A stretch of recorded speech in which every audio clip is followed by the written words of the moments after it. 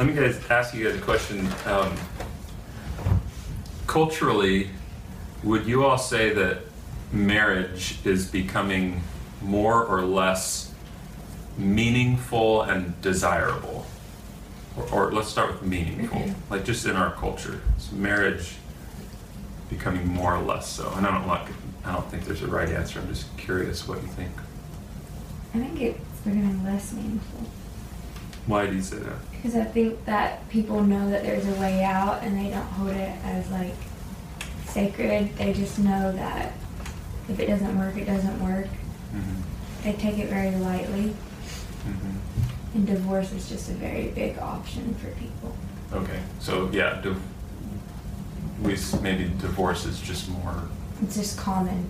Yeah, okay. It's familiar. I agree.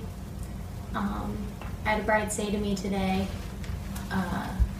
well, brides say this a lot, and like they're not serious, I think, but they always say like, you know, I'm hoping this is like my only wedding, so like I really want to love my dress because I think this is gonna be the one time, and I'm like, yeah. Do you think like what? Like, I'm kind of like okay.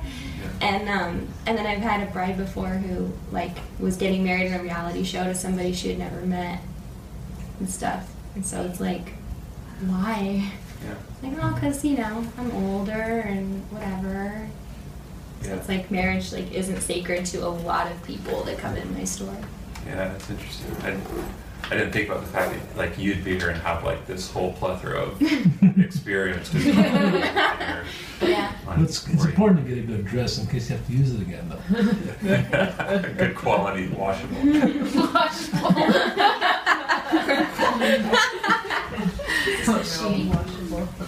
It's funny because in some circles it seems like, you know, they're fighting hard for marriage, but then in others they're fighting hard to get divorces. So it's interesting thinking about marriage and defining marriage with our culture today, I think. Yeah. I would say in some ways, mainly because of romantic comedies and stuff, sometimes like this desire for marriage is emphasized. Like it's just the movies always end in the wedding, right? Because that's like the pinnacle of true love is they get married, and there's not usually like a movie that starts with marriage, because then it's like not going to be. Then marriage lets people down usually. We just filmed a marriage scene at Fuller House. Oh yeah. And it's the final episode. Yeah. You're right. Yeah, we romanticize or just make the wedding and marriage, like even relationships on in the media. It's like you wake up with good breath in the morning, and you know all these like kind of fake realities about relationships. And so yeah, I don't know. I would say that in many cultures, I don't know that this is true across the board, but there's still like this kind of strong dream of getting married, and this wedding just represents this pinnacle event of love.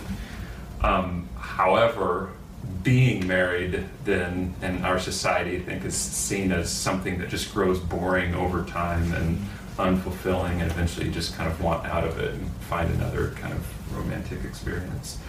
So I think it's really ironic. I was just like processing through this passage, which talks about marriage, and it talks about people who won't be married, and just find it really interesting and kind of sadly ironic that many who aren't married seek to be married because of how great it might be, but then those who are married seek divorce because it's not as great as they imagined it to be. And I think we have something different, a different way to think about it than that. So we're going to talk about marriage and divorce and singleness tonight, and before we kind of dive into the passage a little bit, I want to just say 3 things that I think are important on this topic before we start. One is, as we're talking about marriage and divorce, for all you single people on this side of the room, The table. just The kids' table. the outcasts. Like, don't Just turn your chair that way. Yeah, don't listen, okay? No, the whole passage, I think, works together and is relevant for everybody to listen to, regardless of, even if somebody's going to stay single for their whole life. Like, I think it speaks to all of this. So, like, stick in there and see that I think this has something to tell all of us. Secondly, I just want to say, and I hope you guys know this and see this in me, but I love marriage, and it's like I'm so happy to be married, and I don't want to not be married, and so we'll talk like kind of pragmatically or maybe a little coldly at times just about marriage, but it's like something that I love, and I hope that you guys know that, and I don't want to sound like this is something that I just want to get out of, because it's certainly not, and it's great. Really Hope great. not. Thank you for the disclaimer. Would you have said that if my breath was Yeah. And then thirdly, I just want to mention, like, probably all of us in one way or another are really acutely connected to the topic of divorce, whether you've experienced it yourself or whether your parents have been divorced, or whether almost all of us, I'm sure, in one way or another have close friends or family that have gone through that or at least considered that. And I just want to point out that this is, I don't think mistakenly, this teaching on divorce comes immediately after a parable. And do y'all remember what the last parable was about in the end of chapter 18?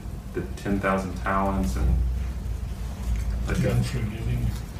Yeah, the topic is like forgiveness and that we should forgive. And certainly, like, I think the main point of that is that we ought to forgive each other, but certainly we see in that text that God, the Father, or the King in the story, has an overwhelming amount of forgiveness. And so I think it's important that we paint a clear picture, and I don't think Jesus gives this teaching to condemn those who have divorced and repented.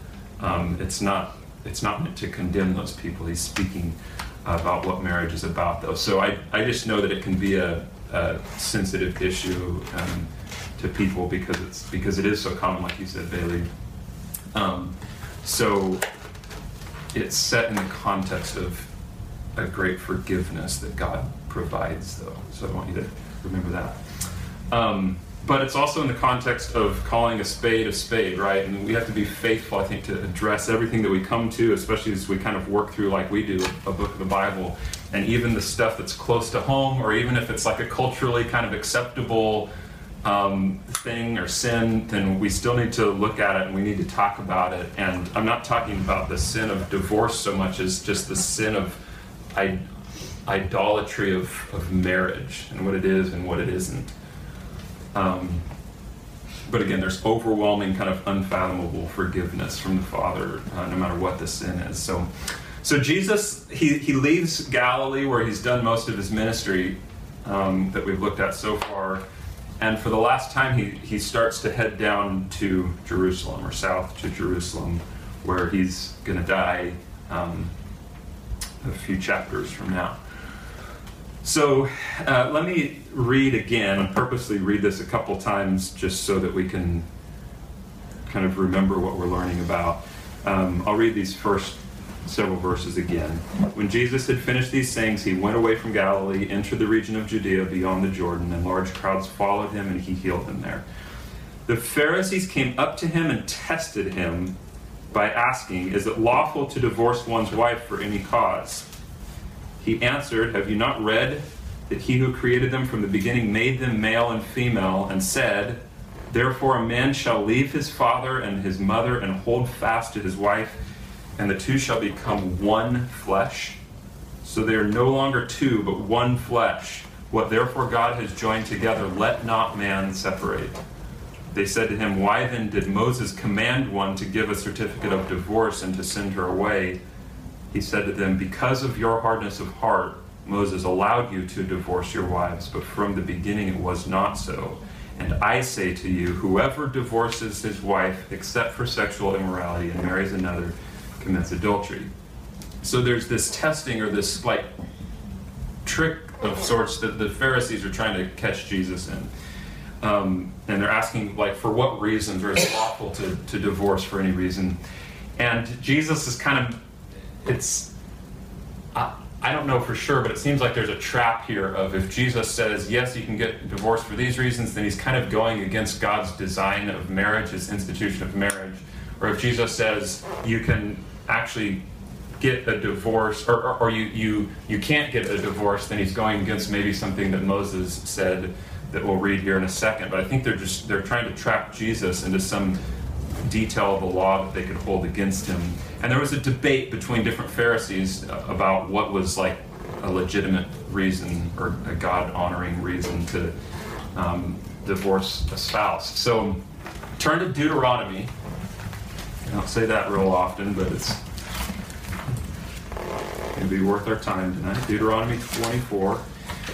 This is what probably the Pharisees are thinking of when they ask Jesus this question. And so we're going to read the first 4 verses of Deuteronomy 24. And as we read it, I want you guys to think about what is the command that Moses gives, or that God gives through Moses, you could say. Where is the actual command? Because remember, in our text it says, why then did Moses command one to give a certificate of divorce and send her away? So is that the command, that they should give her a certificate of divorce and send her away? What's the actual command? So somebody read Deuteronomy 24, the first 4 verses. When a man takes a wife and marries her, if then she finds no favor in his eyes because he has found some indecency, in her, and he writes her a certificate of divorce and puts it in her hand and sends her out of his house, and she departs out of his house. And if she goes and becomes another man's wife, and the later man hates her and writes her a certificate of divorce and puts it in her hand and sends her out of his house, or if the latter man dies, who took her to be his wife, then her former husband who sent her away may not take her again to be his wife after she has been defiled, for that is an abomination before the Lord. And you shall not bring sin upon the land that the Lord your God is giving you for an inheritance. Okay, so like that first part, what a run-on sentence, right? Yeah. If this happens, and this happens, and this happens. So, do y'all like catch what the command there is? Can anybody like summarize that? The command is that if she gets divorced the second time or her second husband dies, she can't go back to the first husband? Right, yeah. Yeah, so the Pharisees are interpreting this to mean something like this. This is how one commentator kind of summed up what they read into that. If a man takes a wife and she doesn't find favor in his eyes, he shall write her a bill of divorce and shall send her away. Like that's kind of how they were reading that. Like this was something that the guy was supposed to do if he found some indecency in his wife, versus how the Hebrew more naturally reads, and I think our translation does a good job of translating, if a man takes a wife and she doesn't find favor in his eyes, and he writes a bill of divorce and he sends her away, and her second husband kind of does the same thing, then her first husband must not marry her again. It's kind of the idea. So option 1, option 1, the husband should divorce his wife because she's done something indecent, is kind of what maybe the Pharisees were understanding. And then the question is, well, what's the indecency that would lead him to do that? Or what's written here and what seems to like actually be the case is, if all of these things, if this string of events happens, right or wrong, condoned by God or not, then the original husband should not marry her. That's kind of the command that we find in there. So there's really no command, first of all, like they're kind of insinuating in our Matthew 19, that he should divorce the indecent spouse. But instead, Jesus says Moses allowed it, or he permitted it. And just because Moses allowed it or permitted it, does that mean that it was right or good for Israel to be doing that? No. I wouldn't say. I'd say it's like, polygamy. We read about polygamy in the Old Testament. Many of Israel's kings had multiple wives. And was it allowed? Did they do something to stop it?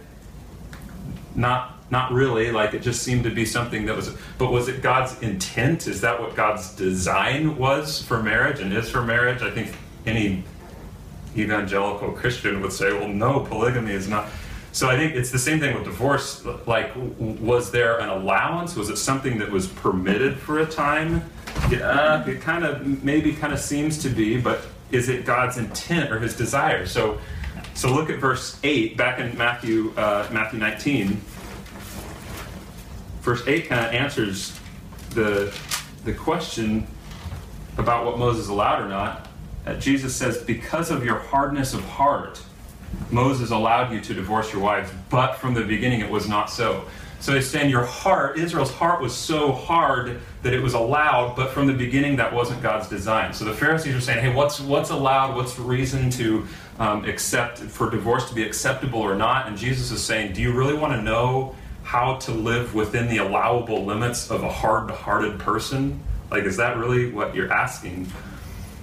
And instead, Jesus kind of shifts his focus to what's intended. So turn to Genesis 1 and Genesis 2. This is kind of what Jesus refers back to.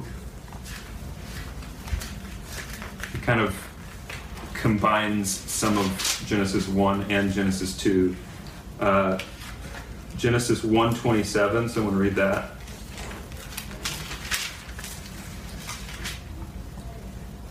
So God created man in his own image.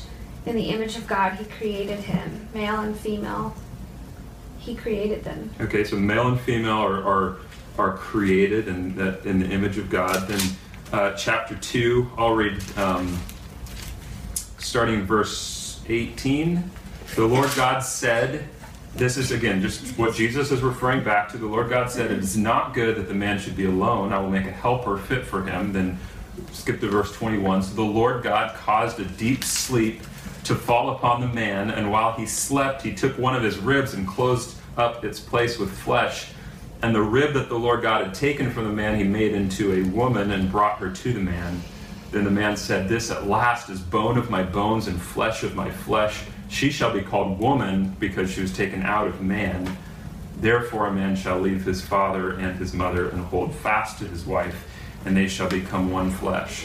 So Jesus, in answering the Pharisees' question, he says basically this: let me tell you what God's intent or God's design for marriage was. Oneness. Male and female one. Woman is uniquely created out of man, and these two different sexes, when you kind of get the sense of that Genesis account, they correspond with each other, they're complementary to each other, and because of this unique relationship between man and woman, they can become one flesh. In fact, physically, they were even created to do so, if you know what I mean. And so God's point, the point that Jesus is making here, is God's intention for marriage is oneness. That's in the design. Jesus answers their question, hey, what's allowable in this way? He gives this repeated answer of, hey, he created them complementary to fit with one another. He says the man shall hold fast to his wife. That's almost literally means like to glue to his wife. The two shall become one flesh. He says a second time, they're no longer two but one flesh. Here's God's design. God has joined them together. Let not man separate them. God's intent for marriage is oneness. So you guys see what's happening here. Like, the Pharisees ask, is it lawful to divorce for any reason? And Jesus is answering, God made them one. Don't separate what God has joined together. So the Pharisees are asking, what's allowable? What can I do and what can I not do within that relationship? And Jesus is answering by explaining what the Creator's intent and design in marriage is. It kind of reminds me of what we learned in the Sermon on the Mount, if you remember that many weeks ago,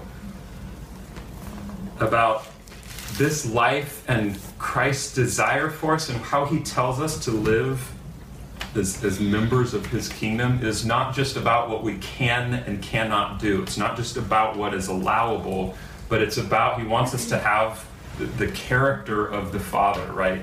And so the Pharisees, they're living just about as lawfully as you can, and they're doing things right, and they know don't do this, and this isn't allowed, and this is allowed, and don't murder, so we won't murder, and don't commit adultery, so we won't commit adultery. But Jesus says, if you remember in the Sermon on the Mount, I want more than just like this outer rule keeping, but I want your heart. And if you remember, Jesus calls us to the character of the Father. Be perfect as he is perfect. So it's not all about what we do and what we're allowed to do, but it's about who we are. So it's almost as if Jesus is saying, hey, don't think about what you can get by with. Like, let me tell you how God has designed marriage, and it's oneness, and that it shouldn't be separated. So, like, let's talk about some application, or just kind of reflect for a minute. If you're married, I think like we understand part of the immediate application. God's designed us to be with our spouse in oneness. And we should strive to realize that and not look for how can I get out of this thing. But I think the application, like there's application that's even wider than that. So I want to ask you guys this question. Do you, and this is just to consider, I'll have another couple that you can answer in a second, but are you living your life based on what God allows, or are you living your life based on what God intends? Are you living your life based on what God allows or what he intends? So I'll help you think through that a little bit more. Here are the type of questions you can, if you're doing the first, here are the type of questions that you ask. You ask allowance questions. How close can I get to this, whatever it is, without actually sinning? Or in the dating relationships, it's how far is too far, right? That's the question that comes up.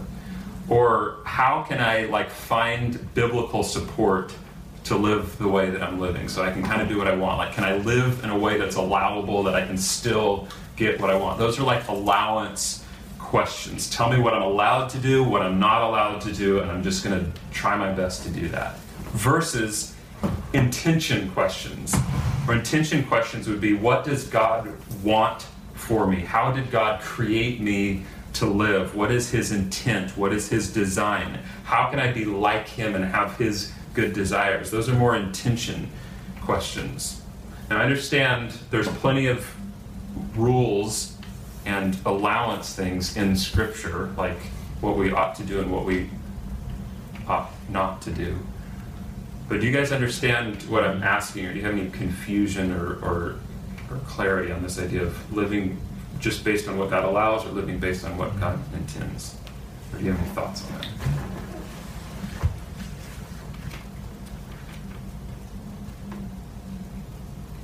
Another question we could ask is, do you look to Scripture for rules, or do you look to Scripture to find life? I'll ask you another question.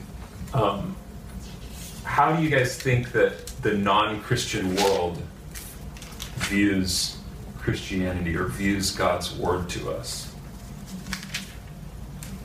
They view it as rules. Yeah, generally I think, yeah. They all agree with that. They say, well, Christians, you can't do this and you can't do this, and you just have to be restricted to what?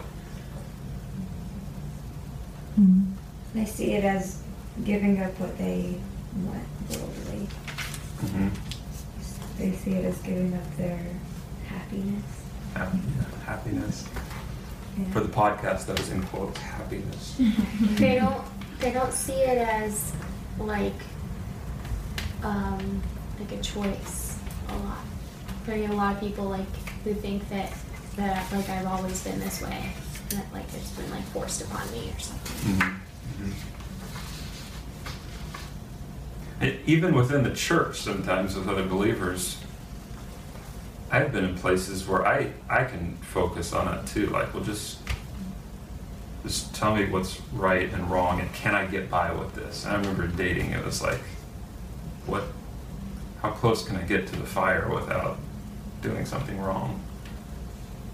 versus like what God designs in relationships, which has little to do with that. How do you guys think that, like, in our conversation, we could shift our perspective on this and change even the way that we talk about following Jesus, so that it's a little more of the latter of living how, enjoying the life as God intends it for us to have, versus living within the rule book? Like, think about it when you guys are in accountability with other believers, or you're confronting sin. Like, how might that look a little bit different than what you say? You're talking about talking to non-believers about it? No, it's even believers talking to non-believers. Like, what could change in conversation with them, that they have a clearer picture of God's intent versus God's rules? Just how it has positively affected your own life, kind of like a testimony or something. Yeah. So, like, I've lived this way, and it's been good. Mm-hmm. Yeah, like, you don't have to worry about so much. You don't have to feel like you have to be in control of everything, because you know that's not the case. You give it to God, pray about it. You have a community that you can speak with and work through it with. Yeah.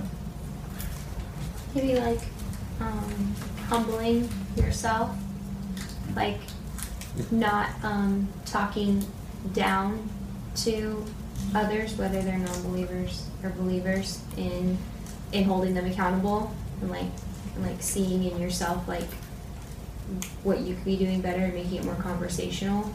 Mm-hmm. I think if you think that they're rules and you're doing it because you're following rules, that's gonna show through. So if your heart isn't right about like really desiring to follow the Lord, I think that's gonna show through. People are gonna be like, oh, you have to do this, so I don't want that because it's a requirement, you know? Mm-hmm. Yeah. I think a lot of people view it, this isn't really answering, this is kind of the last question, but I think a lot of people view it as a loss instead of a gain. Like, you know, but it's the exact opposite, which that's really hard to get through to people, because to people, they think, well, I have to give up alcohol or XYZ, I have to give up partying, I have to give up sex, I have to give up all this, but they view it as everything they have to lose, and they miss out on everything that you gain with Christianity. Yeah, like these rules were designed for our good, and it's hard to see that because the temporal kind of satisfaction feels good. I think I agree with Adam when you're approaching and talking about the Bible to make it a testimony of, and give glory to God.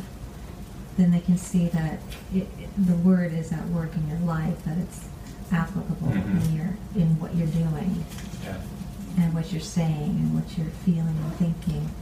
If you use the Word that way as a personal testimony, I think that would show them that it's not just rules; it's actually life. Yeah, that's good. I think you show them how they want rules, in a sense, like where they think biblical rules are like holding them back, but at the same time you can show them the inconsistencies of their own life, of without any guidelines or a way of life, you're choosing your way of life, and everybody just gets to choose their own way. And so how is that ultimately good? Because if you're the one determining what is good or what is right, there's so many examples of how that's gone incredibly wrong. And so I think it's showing them there's a way of life that brings like peace and comfort and joy and hope. Like there's all kind of, you can say this is why we live this way. because we feel like God is so good and so much for us, that's why we want to follow him, not because he's just slapping us on the hand all the time telling us, no, don't do that, no, don't do this, but it's yes in Christ. There's just yes. But what he has is so good. And I think it's even just verbalizing that, and also just showing them some of the inconsistencies sometimes of thinking rules are wrong or bad, or but how they're actually they can be really good for us. Yeah. And like to not see them so much as rules, but like answers. Because I think people in life, they do always want to know what's right and what's wrong, and then when it's put in front of their face, they're like, oh, I don't want to know that. Actually, I don't want to know that what I do is wrong. Yeah. But the whole time you're doing it, you are wondering if it's wrong, and you are struggling through it in some sort of way. And so maybe like explaining like it's not rules, it's really just answers to your like questions. Yeah, that's good. And I think, again, even within our Christian community, like there's a difference when together we're dealing with sin and repenting, and there's a difference between us pointing our fingers at each other. You shouldn't do that. Oh, you shouldn't do that. God doesn't want you to do that. Versus there's part of that. God doesn't want that for you, but there's also the positive side of, man, he's given us something that's so much greater than what you're doing. So it's not that God doesn't give us rules, he does, but his rules are meant to bring us life. I don't know if y'all are familiar with Psalm 19. I love Psalm 19, 7 through 11. It says, the law of the Lord is perfect, diminishing the soul. The testimony of the Lord is sure, making restrictions in your life that are horrible. No.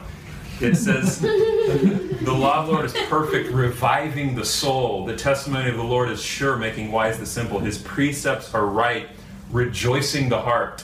The commandment of the Lord is pure, enlightening the eyes. The fear of the Lord is clean, enduring forever. The rules of the Lord are true and righteous altogether. Listen, more to be desired are they than gold, even much fine gold. Sweeter also than honey and drippings of the honeycomb. Moreover, by them is your servant warned. In keeping them, there's great reward. But we get so caught up, just like Adam and Eve in the garden of, here's all that I provide for you. God says, don't eat of that tree. Here's all that I provide for you. And they're like, what? I can't eat of that tree? It's like, we're looking, we see it, these restrictions, and they're not. He's designed our life that it would be good. But unfortunately, I think when we come to Matthew 19, oftentimes, and maybe you've seen this, we're usually coming here to see, well, what does God allow? Like, what are the specific rules? And since marriage sucks sometimes, like, what are the loopholes to kind of get out of marriage? And how can I get divorced without sinning? And it's like, but Jesus is saying, I don't know if you can tell, Jesus is saying, here's what I've designed marriage to be. Here's the goodness, the oneness that I've designed it to be. But we come to this exception clause, these 4 words, whoever divorces his wife, verse 9, except for sexual immorality and marries another, commits adultery. Now there's really a ton of different interpretations of kind of what that means, what exactly Jesus means there, and I don't want to go into trying to explain that. Personally, I don't believe that is as much of an exception as oftentimes it's made out to be. Mark and Luke, who give this same account, they don't have those words in there. They leave that out, so it's certainly not the focus of what Jesus was saying there. But I don't want to go into all of the variations of the exception clause, because I think if we did, we'd be completely missing the point of what Jesus is doing here, because that's what the Pharisees are going for. What's the exception there? When Jesus is agreeing with this pattern throughout all of Scripture of unconditional oneness in marriage from creation. I mean, Jesus doesn't mention it, but we see in the book of Hosea, we see in the book of Malachi, Paul talks in the book of Ephesians, a husband's love for his wife is to be modeled after how Christ loves the church, which he's never going to divorce. And so he's saying in these verses, God's desire from the beginning is that the two should become one, never to be separated. But we read this verse and we say, oh, so see, you're saying we've got an out, right? It's like it diminishes verses 4 through 8 and how Jesus presents marriage to blow it up and then, or to diminish that and then say, oh good, see, we can justify divorce here. Oh good, I can get out of my commitments because of what I see here. And I will say this. If you at any point, or you know of people who need to process through a very difficult scenario of whatever marriage they've landed in, like we'll talk about that. I know there's extremely difficult situations that we have to navigate through, and as those come up, if they do in our church, we're going to seek the Lord together on what the steps are to take in that. But I just want to make sure that we understand what Jesus is pointing out here about marriage is that regardless of what you think about that little acceptance clause, he's saying repeatedly that God intends marriage to never be broken. That's how he's answering the Pharisees' question of when can I get out of marriage. And that's a tall order, and that's difficult for us to receive, especially in the 21st century where divorce is so prevalent. And some of you all maybe grew up or know people who have grown up in families where the marriage was horrible, and you think, man, to commit to that kind of thing for life, that sounds horrible. And some of you, if you are married or if you get married, at some point you're going to say maybe, oh, my wife or my husband isn't all that I thought they were going to be, and I've grown bored with them or whatever it is. And those things are going to come up. And so you can understand when the disciples ask, they say, if such is the case of a man with his wife, if marriage is what you're describing, Jesus, it's better not to marry. They're like, this is a tall order that you're presenting. Do you see how they're not understanding what Jesus says as here's how you get out of marriage, here's how you can get a divorce. They see what Jesus is saying as, wow, this is an even stronger commitment than we realize. And as far as I can tell from what I read in the society, if you were physically able to make kids, then it wouldn't be an option. People wouldn't consider, oh, maybe I shouldn't get married. So I think the disciples are probably saying to Jesus, almost throwing out a hyperbole, well, what do you think? No one should get married then. That's too. But Jesus answers their, hey, it's better not to get married, not by saying, no, I'm not saying that. It's okay. Everybody should still, try to get married, just try to work it out. But he actually agrees with them on that's for some it would be best not to get married. So let's look at Matthew 19, the last 3 verses. I'll just read them again. And this part can be confusing. I think there's a pretty simple explanation. The disciples said to him, if such is the case with a man with his wife, it's better not to marry. But he said to them, not everyone can receive this saying, but only those to whom it is given. For there are eunuchs, which eunuch, in general, a eunuch is a man that doesn't have testicles. Not everyone can receive the same. There are eunuchs who have been so from birth, and there are eunuchs who have been made eunuchs by men, and there are eunuchs who have made themselves eunuchs for the sake of the kingdom of heaven. Let the one who is able to receive this, receive it. So he kind of presents 3 illustrations of so-called eunuchs. The second one is probably the easiest to understand and explain. A eunuch who has been made a eunuch by men. In the ancient Near East, one thing that they would do to men who were overseeing a royal spouse or harem or something is he would be castrated, usually at a young age, so that his role of overseeing a woman or a bunch of women, he wouldn't be tempted by sexual desire because of it. So that's a eunuch made a eunuch by men. The first one, a eunuch who has been so from birth, probably just somebody born without fully functioning sexual organs. And the assumption of that kind of person would be, well, they wouldn't get married, they can't reproduce, they wouldn't marry. But the third one that I think is kind of the focus here is a eunuch who has made eunuchs who have made themselves eunuchs for the sake of the kingdom of heaven.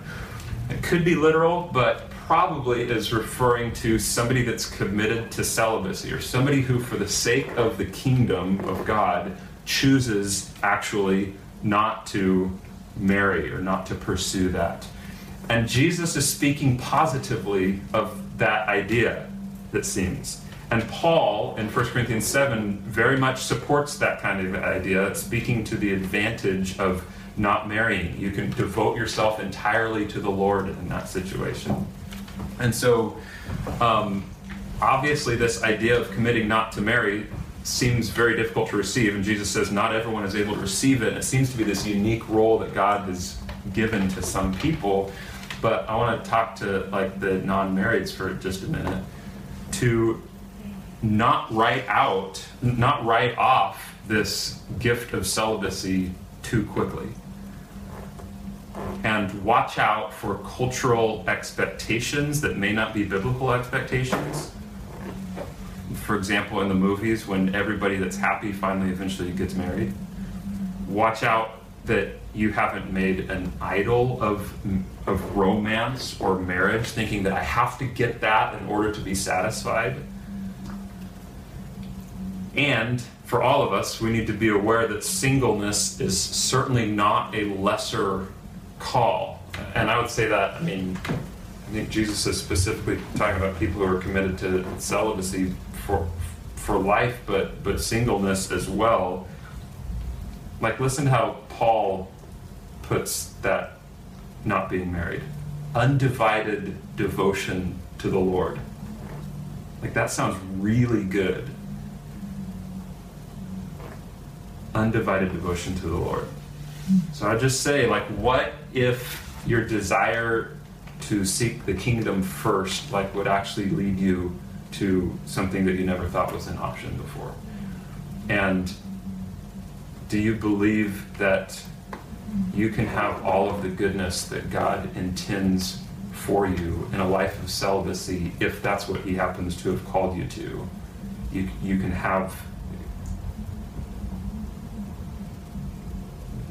It's hard to even explain because I think it's a difficult thing to receive, but it's like, how many people do we know, and maybe this is you, that would crumble at the idea, and the world would be ruined at the idea of not getting married?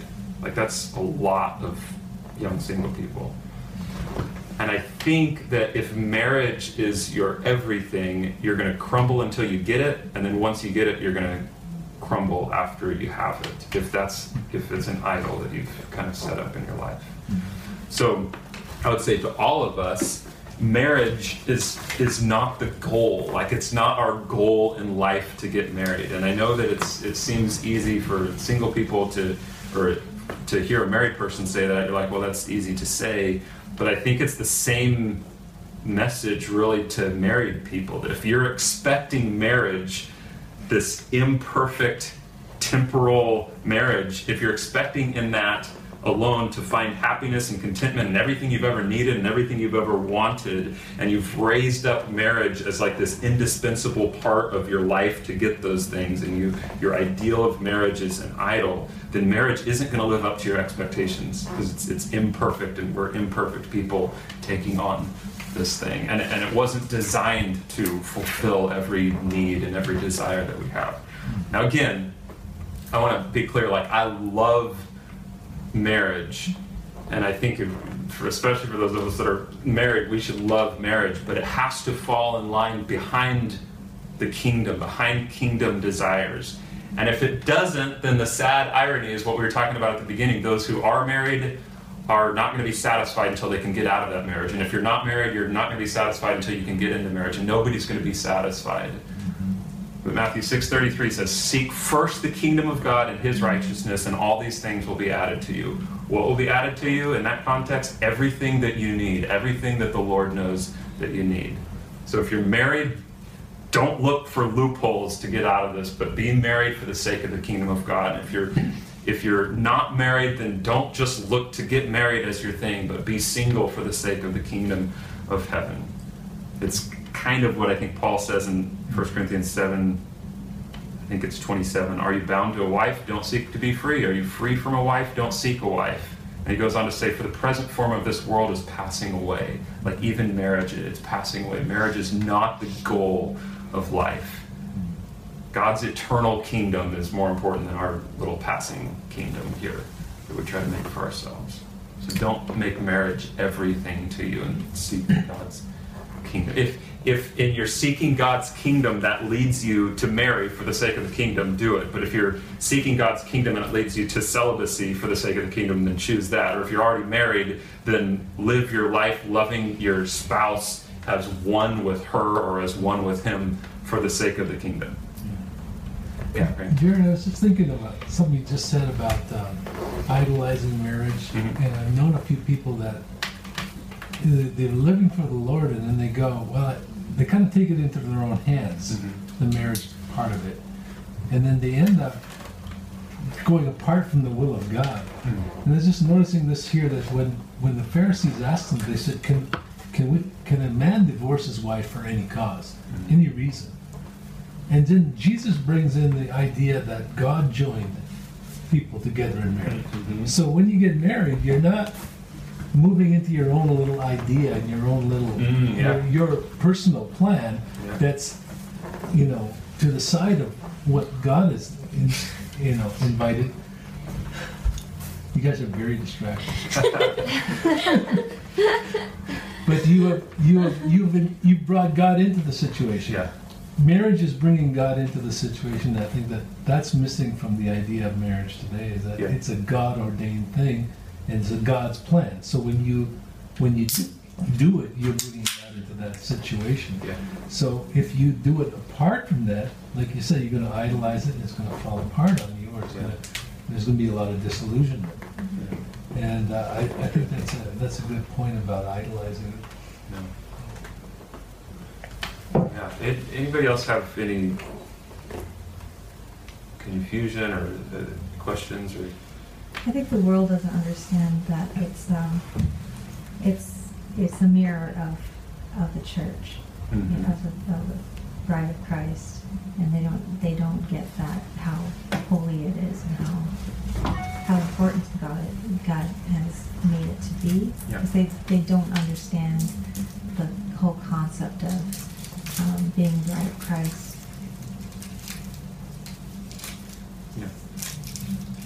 Yeah, that's true. Yeah, I love the Ephesians passage that talks all about that. And it's like, marriage it wasn't like God created a bunch of things and he's like, okay, now which of these am I going to use to show my love for my people? But I think he created marriage with that in mind. I think that's some of what Paul's getting at in Ephesians. That was the purpose behind marriage. It's one of the strongest, if not the strongest, ways that we have to describe and live out the gospel in a very real way. One of the ways. So, we have a chance as Christians to show the world something different in marriage and in being single. Again, regardless of if you're going to be single for the rest of your life or single just for a time. Do you guys have any thoughts on some more specifics about how, besides just we just won't get divorced as married people, or we just will what are some specific ways that you feel like, man, we can stand out as a different, as understanding God's intention for marriage or for singleness or whatever it is? What can we do? What can we say? Any ideas?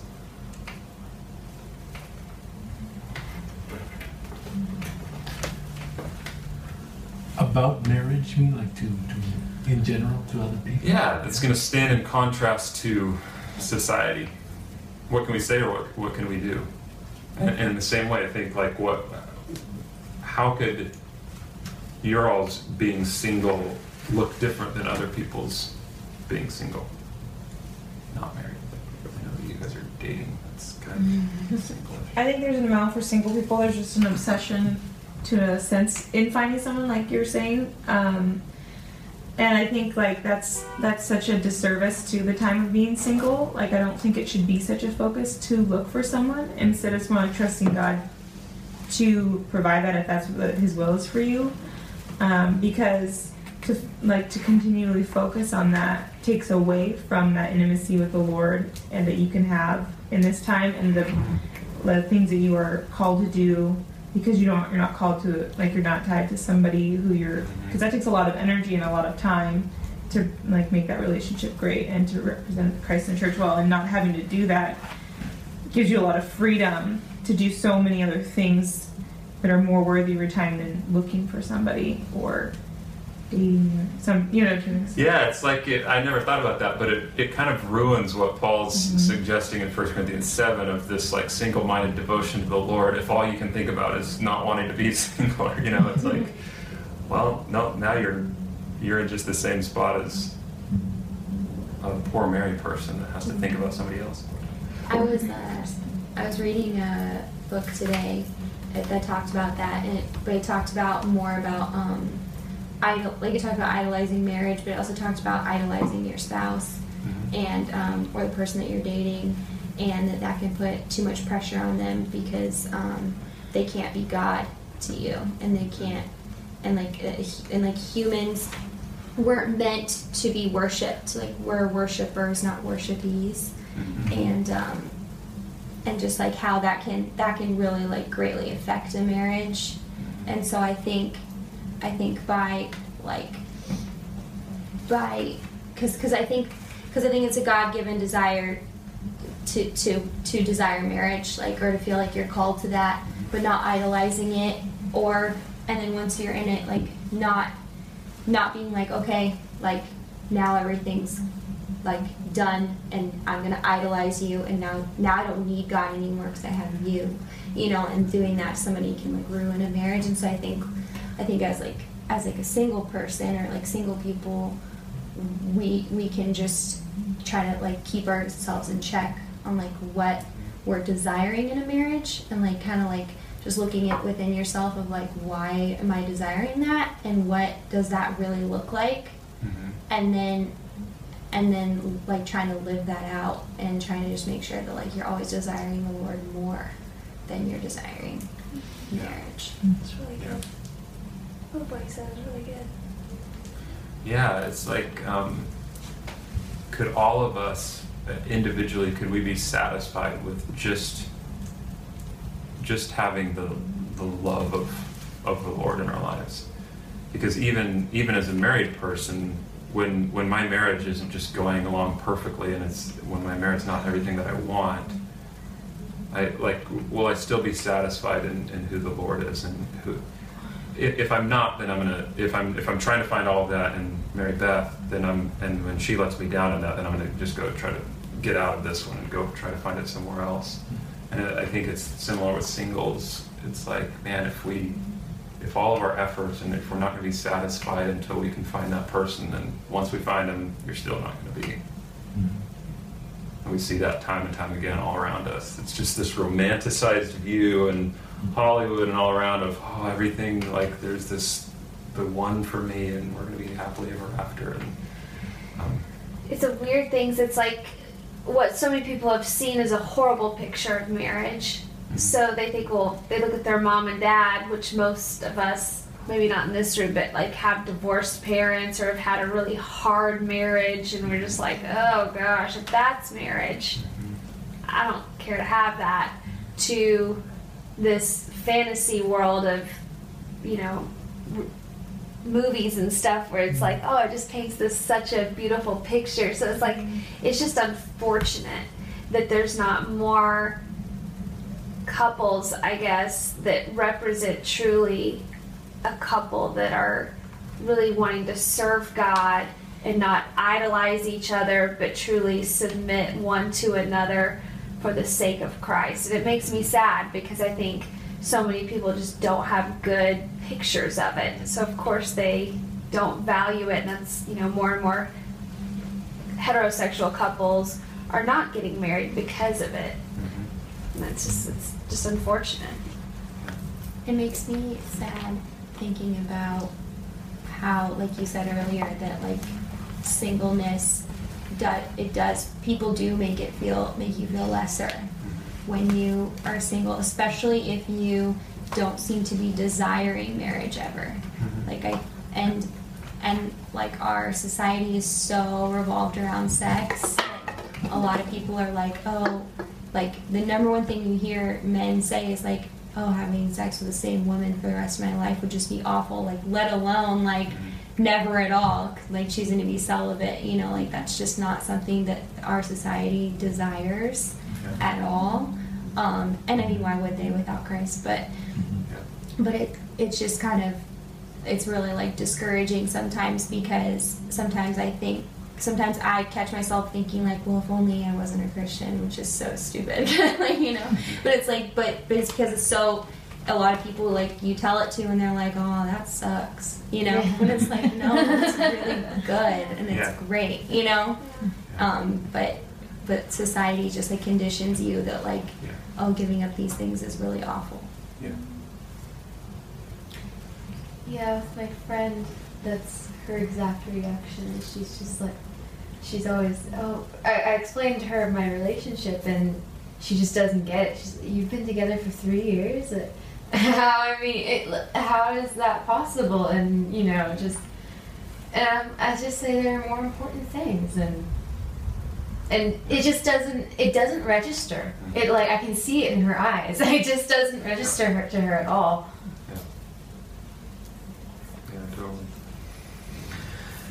All right, well, just what maybe we can walk away thinking through.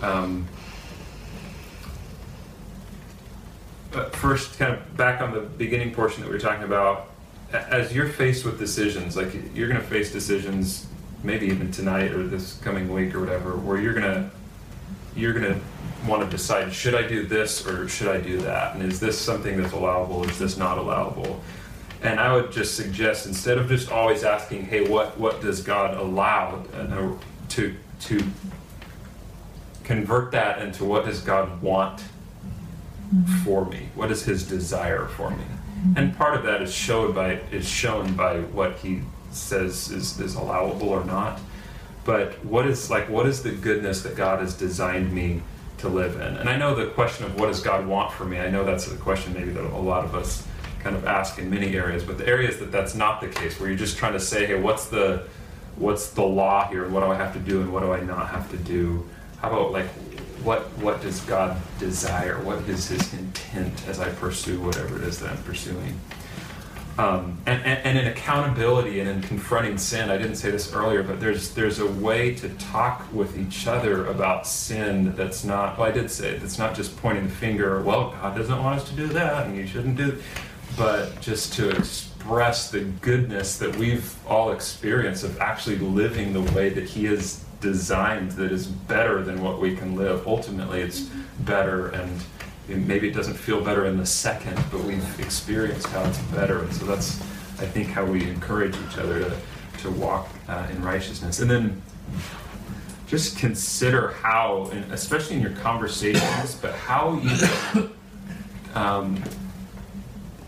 demonstrate, but how you can talk about relationship, whether it's the relationship that we have with our spouse or it's the relationship that y'all have, that you're pursuing the Lord, and just what your relationships look like with with significant others or potential significant others. How can we live those out in a way that demonstrates something that's drastically different than what our society demonstrates? So I think about, like, in our culture, I don't hear a lot of men or women just speaking really positively of their spouse, but usually we hear like just kind of bickering and, well, oh, I can't believe especially I think among men, if you're hanging out in the garage with guys, well, oh, my wife said this, and same thing, women I'm sure do the same thing, and just kind of brag on their spouses. And it's like, no, let's like talk honorably and lift them up and show that, hey, we're seeking something greater than just this relationship where my spouse does everything that I want them to do. And then it's as singles, just in your like conversations, as you talk with each other, as you talk with other people, and as maybe you go on a date or whatever it is, like, is there ways that you can speak that show, hey, this like relationship and romantic fulfillment isn't my number one goal in life, and God will provide me with everything that I need, regardless of if that results in a successful relationship or not.